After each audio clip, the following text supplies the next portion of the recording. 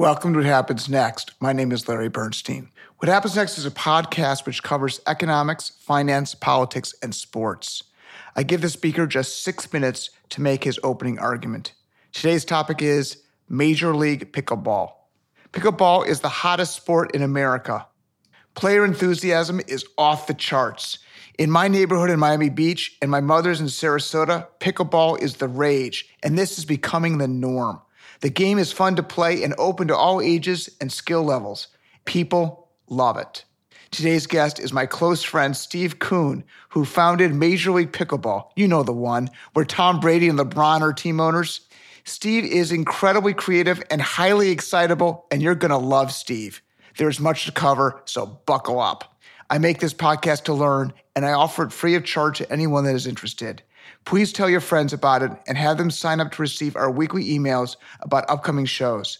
If you enjoyed today's podcast, please subscribe so you can continue to enjoy this content. Okay, let's begin with Steve's opening 6-minute remarks. Hey, everybody. My name is Steve Kuhn, and I am the founder of Major League Pickleball. Larry asked me to talk about the sport of pickleball, its amazing growth, and the future success of the sport, and also why is there a place for a sports league in pickleball? I first played pickleball about 6 years ago. My nephew Keenan told me about it. He said, this is the perfect sport for you because it's really about hand-eye coordination and it's about strategy. I'm a big game strategy geek. So I show up at the gym. I was welcomed with open arms. It was like a joyous occasion that somebody had joined the pickleball flock. I love tennis. I love table tennis. Why is pickleball so much fun? I think a big part of the reason is you get to hit the ball a lot. 10 times as much as you do as an hour of tennis. The points are quick. There's not a lot of time between them. Tennis points generally don't last very long, especially among people who are not very good. There's a serve, maybe that goes in, maybe the return goes back in, maybe there's another shot, but that's about it. Because you get to hit the ball a lot, you're also immediately feeling like you're getting better. A wide range of athletic abilities can enjoy the sport very quickly. People involved in it were the biggest proselytizers I'd ever seen. This wasn't a sport, it was a mission. I have a penchant for making bold statements. My bold statement I made to friends years ago was that someday pickleball would be the most played sport in America. At the time I made that, I was definitely viewed as having three heads. That was not the consensus view, but I was convinced it was true. Pickleball is to tennis what Topgolf is to golf. Let me explain what I mean by that. Golf is a fairly difficult sport to learn. It takes hours to play, thousands of hours to learn how to play well. You take that and turn it into Topgolf, and a wider variety of people can go to Topgolf, enjoy an hour with their friends, have fun. They don't have to be a great golfer. You've gamified it and democratized it and broadened the total addressable market. Topgolf was a huge success. When I saw the success of Topgolf, I said that pickleball is the next Topgolf. When I started 6 years ago, that was exponential growth from a relatively low base. The next 4 years, it was probably growing 40 to 50% a year. We're starting to get to real numbers. I said, now it's time to invest in this. I looked at the pickleball landscape and said, what things can be better? I thought you could do it better by creating a team format. I love the PGA Tour, but I love the Ryder Cup even more. We created basically the Ryder Cup of pickleball. Also, we altered the scoring rules. The rules of scoring are complicated and arcane and needlessly weird. We've changed the scoring rules to rally scoring to make it much easier. I set up another company called Duper, the Dynamic Universal Pickleball Rating, which created a way for people to put in their results and get a fair and accurate rating, which is really important if you want to hold tournaments. At the highest level, at the time that we started Duper, less than 1% of pickleball players had ever played even one rated match. There was no way to really know how good you were. I created Major League Pickleball and Duper a little over 2 years ago. Let's talk about pickleball ratings. In golf, you play against the course and there's no opponent, and that's not the case in pickleball. Now, tennis has its own set of complexities. How did you come up with your scoring system to deal with a doubles match, particularly when your partner may have substantially different capabilities? Instead of a golf handicap, I would think of it more in terms of a chess rating. Let's say you're an 1800 player and you play another 1800 player on an online chess game. You're going to know that if you win, you're going to go up 5 points, and if you lose, you're going to go down 5 points. It's completely transparent and you understand exactly what happened. We tend to do the same thing in pickleball. What we do that's unique at Duper, at least unique relative to our competitors, was we look at not only whether you won the match, but also the margin of victory, which allows us to get to a more accurate rating quicker. Let's say I'm supposed to win in that match about 30% of the points. I'm a big underdog. If I end up winning 40% of the points, even though I lost the match, my rating can go up. That has consequences that are troubling for some people. First of all, male and female players in pickleball are actually quite close. The difference in gender is a lot less than just about any other sport. Our algorithm doesn't know whether you're a man or a woman. It just knows the scores. What's confusing to the pickleball world about this is in the previous construct, the rating was a different for men and women. In other words, a male 4.0 was different than a female 4.0. The problem with that is that no longer makes it predictive. We went for predictiveness, and that means that a male 4.0 and a female 4.0 are exactly the same. That definitely causes some confusion and angst in the market from people who are used to the other system. In most sports, gender makes a big difference with performance. Men are bigger and stronger than women, but that's less important in pickleball. It matters a lot less. That is correct. The average difference between a male and a female is about 0.2 Duper. Our Duper scale goes from 2 to 8. The best players in the world are around a 7. Ben Johns and J.W. Johnson are around a 7. Anna Leigh Waters, who's the number one female player, who's, by the way, 15 years old, is about a 6.4. She would be roughly in the top 20, 25 of men. How does that compare with the best men and women in tennis ratings? There's a service called Universal Tennis Rating. They have both male and female ratings. I think their top males are around a 16 in their rating system, and top females are around a 13. What's great about pickleball is there is a lot more matches with 2 males playing 2 females or 2 males playing a male-female. We have a lot more data to be able to actually make these cross-gender comparisons. What you need for a good rating is something we call connectivity. We have enough connectivity to be able to fairly confidently say that our ratings are accurate across the genders. We have connectivity for genders. We have connectivity for about 15 or 16 countries now. That's exciting because that means that we are building really the infrastructure for a world pickleball rating, not just a U.S. one. Next topic is the popularity of pickleball. I moved to Miami Beach recently, and I live a few blocks away from the Miami Beach public golf course that has 4 tennis courts. I was speaking with the mayor of Miami Beach, and he told me that the town decided to convert those tennis courts into pickleball courts.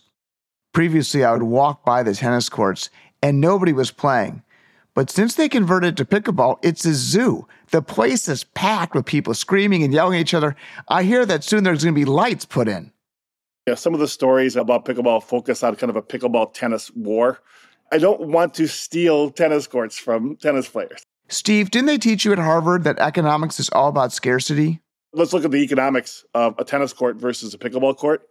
Tennis is generally played in singles. One tennis court is generally being used by 2 people. A pickleball court's 1/3 the size of a tennis court.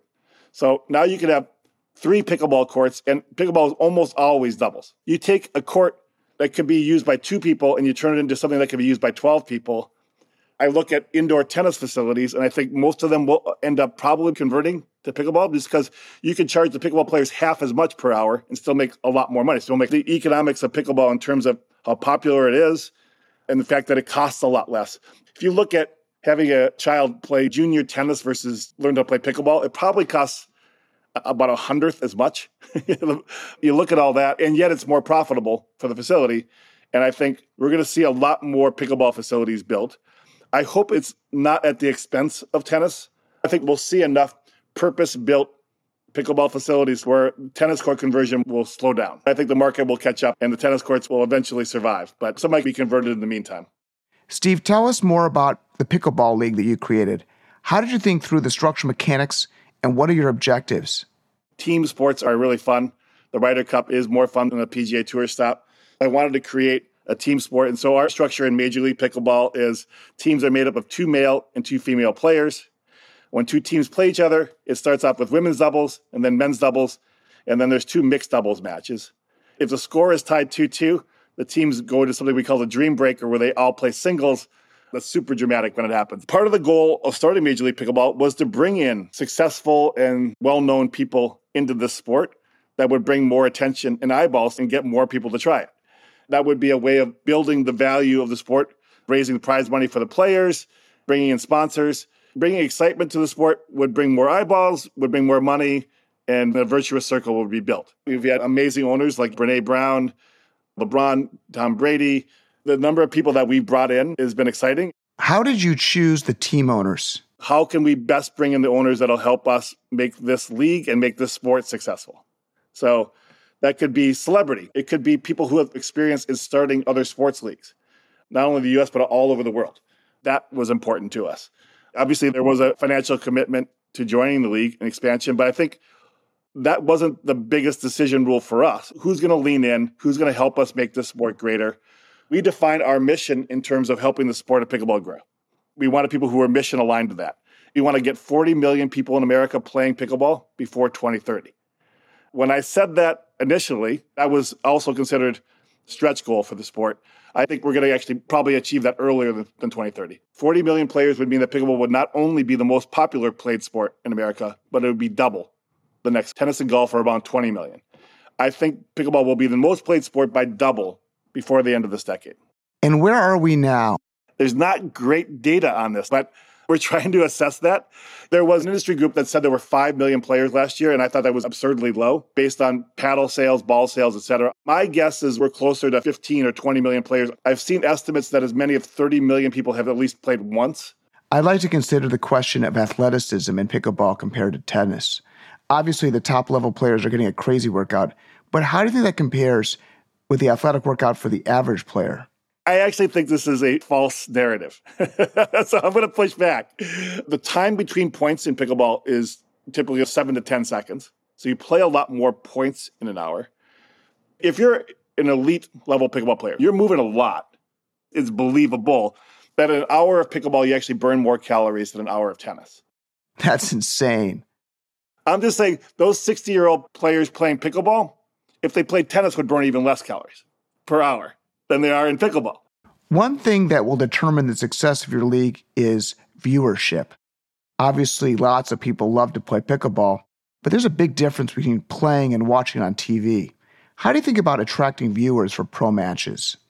That's the big question of pickleball. What is the value of Major League Pickleball? There are sports that people don't play very often, but watch. NFL. Very few people play tackle football like ever in their life, much less regularly. And yet NFL is the most popular sport to watch. And college football is probably number 2. So there are certainly examples of sports that people don't play themselves, but still love to watch. The reverse, I think, is less. Almost every sport that people play broadly is watched broadly. The argument I make here was when MLS launched in the U.S., there was a lot of skepticism of whether it would be a success or not. I looked at the youth soccer numbers then, and I said, yes, it might take a little while as the 10 and 12-year-olds playing now, but they're going to be consumers of this. The criticism of soccer forever was it's a 0-0 score and no Americans will ever watch it. And when Americans didn't play it, that was largely true. Now that people who are adults grew up playing the sport, or adults have kids that are playing the sport, they're much more likely to watch a soccer game that's 0-0 because they understand the intricacies of the sport more.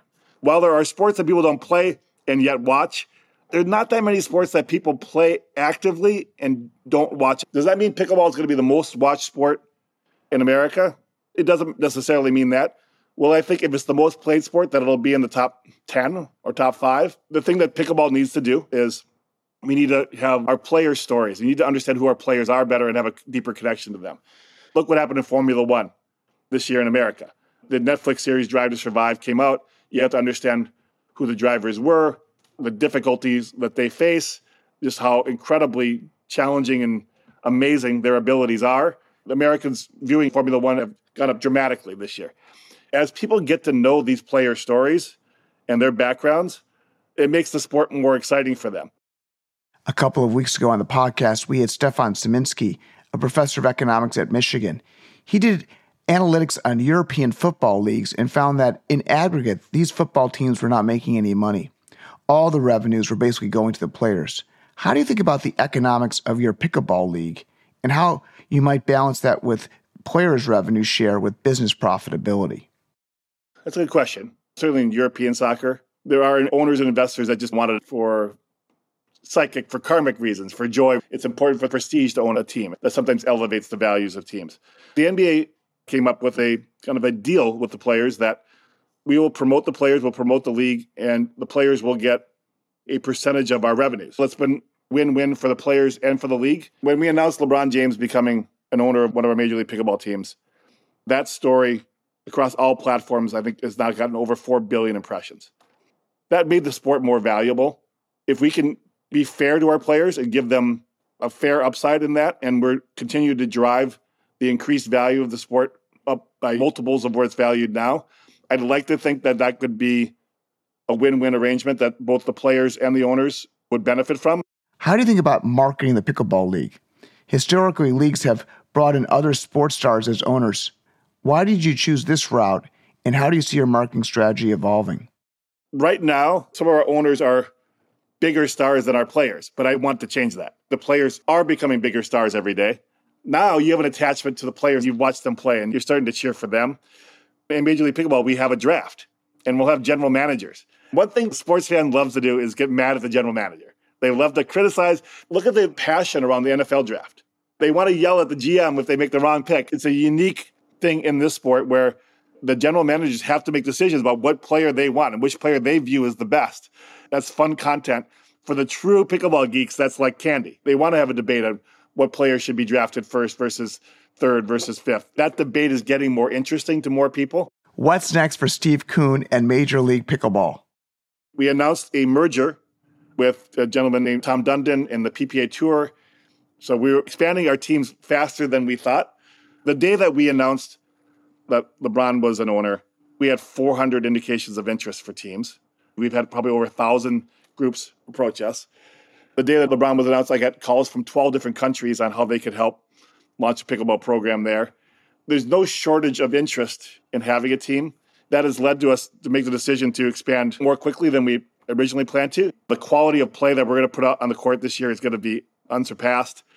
I think the future is you're going to be talking about us alongside NFL, NBA, MLB, Major League Soccer, NHL. Our TV rights fees are not in that category yet, but I think that's going to change rapidly. Where can we watch pickleball on television? Our first 2 seasons, we were on CBS Sports Network. This year, we're actually still negotiating with a number of different parties. One thing that we've seen lately with the fracturing of streaming is that TV sports rights fees have actually done incredibly well. It's one of the few things that actually motivates people to watch live and to subscribe to a service if they have the content that they want. We saw Amazon pay $1 billion for Thursday Night Football series this year to try and bring new subscribers to Amazon. Those rights fees this year will not be huge for us, to be honest. But trust me, we think that the future is bright. Steve, 23 years ago, we started working together. We shared similar passions in the financial markets. We both speculated on interest rates in the global bond markets. What are you doing in pickleball? What I would say to that is, in financial markets, we both tried to identify undervalued securities. We tried to find mistakes in markets. We tried to find things that people just didn't understand. I saw this mistake in pickleball, and people were not taking pickleball seriously 6 years ago, or even 2 years ago. It was a weird sport with a funny name. I thought that was just a vast market mistake. I'm drawn to finding undervalued things and then trying to tell the story of why they're undervalued. Pickleball is the most exciting sports story in terms of its growth rate, how it's making people's lives better, how it's getting people out moving and meeting new people. Pickleball court is probably the least politicized place in America today. I've played hundreds of hours of pickleball with people, and I couldn't tell you whether they're red or blue or who they vote for. It's a needed thing in our country right now. This was a trade that I saw something that I thought was undervalued, but that could be profitable, hopefully for myself and my investors, but also really make America and the world a better place. Steve, what are you optimistic about? I've been famous for the phrase that pickleball will save America. America maybe needs a little bit of saving. We're not getting along with each other so well. I think pickleball brings people together to play and to hang out with people that they probably wouldn't agree with on anything else. I think that's incredibly valuable. I know you're familiar with the book Bowling Alone, saying we were no longer in organizations that got us to meet other people, and we were kind of getting more cloistered in our homes, and social media made that even worse by getting us even more divided. I think the antidote to bowling alone is playing pickleball together. I think pickleball will save America. That's my optimism. Thanks to Steve for joining us today. If you missed last week's show, check it out. The topic was how to write a best-selling mystery novel. Our speaker was my close friend Scott Turow, who is the author of 1L and Presumed Innocent. I spoke to Scott about his new novel, Suspect, and he explained how to construct a novel and develop characters. We also discussed the role of the editor, the rewrite process, and then the post-development, how to market a novel, and ways to generate excitement about the work so that booksellers can sell it. I now want to make a plug for next week's program about immigration. Our speakers will be Stanford economist Rana Bramsky and George Mason economist Garrett Jones. Both speakers are pro-immigration, but Garrett wants to focus our efforts on getting immigrants with skills.